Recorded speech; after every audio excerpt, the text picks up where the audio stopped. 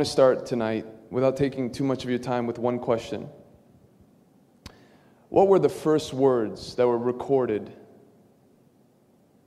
in the book of John concerning Jesus' speech? In other words, what were the first words that Jesus declared, that John the Apostle, anointed and led by the Holy Spirit, inscribed? Don't answer it out loud, but just think. The book of John, what were the first words that Jesus said? And I believe that these words reveal so much about the heart of the God that we just sang to. It's not a statement, nor is it a command. The first words that were recorded was actually a question. And the way that the Holy Spirit introduces Jesus in the book of John is what I would like for all of us to start and introduce this conference with. If you have your Bibles, turn to John chapter 1, beginning in verse 35.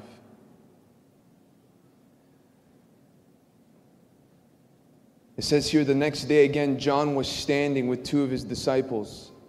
And he looked at Jesus as he walked by and said, "Behold the Lamb of God." This is not the main point, but it's a lovely point. As Brother Zechariah mentioned about true ministry and true ministers, a true minister points people to the Lamb of God. A true minister is not insecure about who's around in their circle and who leaves their circle unless, and if it's for rather, the glory of God alone. John the Baptist was not insecure about himself. When his disciples walked away to follow Jesus, he rejoiced at that. He didn't have this competitive mindset. Oh, they went to that church. If they're living for Christ, rejoice. Besides the point. The two disciples heard him say this and they followed Jesus. Jesus turned and saw them following and said to them, here's the question. Here are the first words that Jesus declared in the book of John. What are you seeking? Isn't that fascinating? The first words that Jesus declared in the book of John was a question. And the question is, what are you seeking? He's not talking to the world. He's talking to two people who decided to follow him. And as they're following him, Jesus paused, he looked back, and he asked, what are you seeking? What are you looking for? What are you in this for? You know, what I find fascinating is that Jesus didn't say, what are you seeking? And he kept walking. He wasn't trying to provoke their thoughts. He wasn't trying to bring them into a place of self-reflection. He was waiting for an answer. What are you seeking? And whatever their answer would have been would have determined the rest of the journey. You understand that? Whatever their answer would have been would have literally determined how they would have experienced the rest of that journey of following Jesus. And as this book introduces us with these words, and they were going to answer a very specific answer that would determine the rest of the journey. You and I tonight, you're probably thinking, well, we're starting strong. It's good to start strong. I don't know about you, but I'm tired of playing conference games. Time is getting short. Time is getting short. The world is going crazy. It's no more time for kumbaya, right? What are you seeking? And whatever your answer will be as you sit in that chair, though your eyes are tired and though you drove hours and flew in probably, the question still stands, what are you seeking? And based on your answer to that question will determine how you will experience this conference. Not just this conference, how you will experience the rest of your Christian journey is hinged on the answer that you give to the Lord Jesus Christ, who asks you tonight, young lady, what are you seeking? Young man, what are you looking for in this? Parents, what are you after as you walk towards Jesus? Because this tells me something, that a person can convince himself that he's following Jesus, but with alternative motives. In other words, you can walk towards Jesus and convince yourself that you're actually following him. Many people are, but guess what? They're searching and seeking for everything but him. Everything but him. So how does these two disciples, how do they answer? Rabbi, where are you staying? Where are you staying? That was the answer. So they weren't looking for some quick conversation. They wanted deep communion. They weren't looking for some shallow sit-down session. No, they wanted to dine with the Master. Where are you staying? Bring us to where you stay and where you spend your time. Bring us into the innermost part of your abiding place. Show us where you're staying and bring us into that place. Where are you staying? And this is a response, and this is a request that Jesus Christ will never refuse.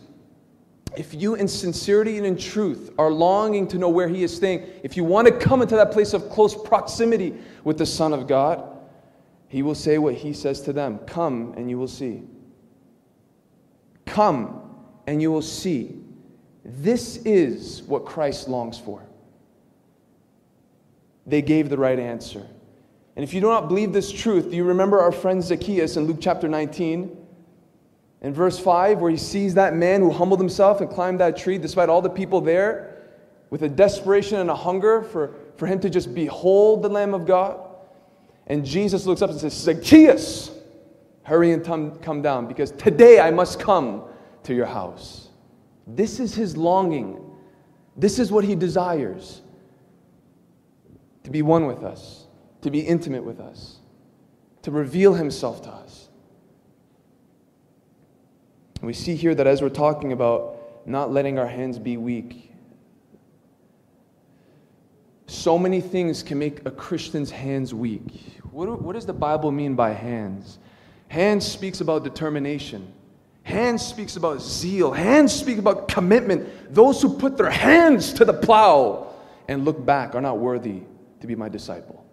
Speaking about, I'm going for it with everything. But you know what? Even those who start with such a grip, white-knuckled, can feel weak at times. They can feel it loosen. It's possible. And we're going to spend our time talking about the different things that can make a Christian's hands weak. But we don't want to just find the negative. We want to find the solution to those things. What can make those hands strong again? Not just for a season, but for a lifetime. And one of the answers in this short session as I close is what these disciples asked for. 1 Chronicles 16:11 says, seek the Lord and His strength.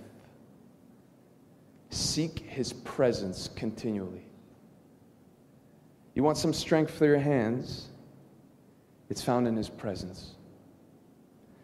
And when you and I learn how to cultivate and spend time with Him and seek Him just for Him, oh, you will not believe the strength that will be surged into your commitment and into your zeal and into your passion and into your consistency and into your victory over sin and into your defeat over that besetting habit that you seem to not be able to overcome. He says here, come and you will see. My prayer is that as we do this together, because oftentimes when we speak about seeking the Lord and knowing the Lord and spending time with the Lord, we often emphasize doing it as an individual, do we not? Go and learn how to spend time with God alone. Learn how to separate yourself from the crowd and meet with the lover of your soul. We emphasize that so much, but there's another reality. That is true, and we cannot dismiss that practice.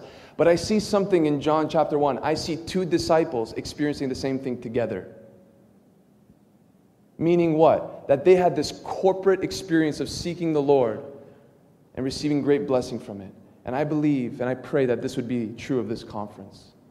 That yes, it would be true individually, but it would be true corporately as well. That we would seek the Lord and His strength and seek His presence. And as a result of that, oh, would you feel the strength come back to you as you leave this place? What are you seeking tonight? Don't answer the preacher. Don't answer the worship leader. Answer God. He's waiting for your answer. Let's pray.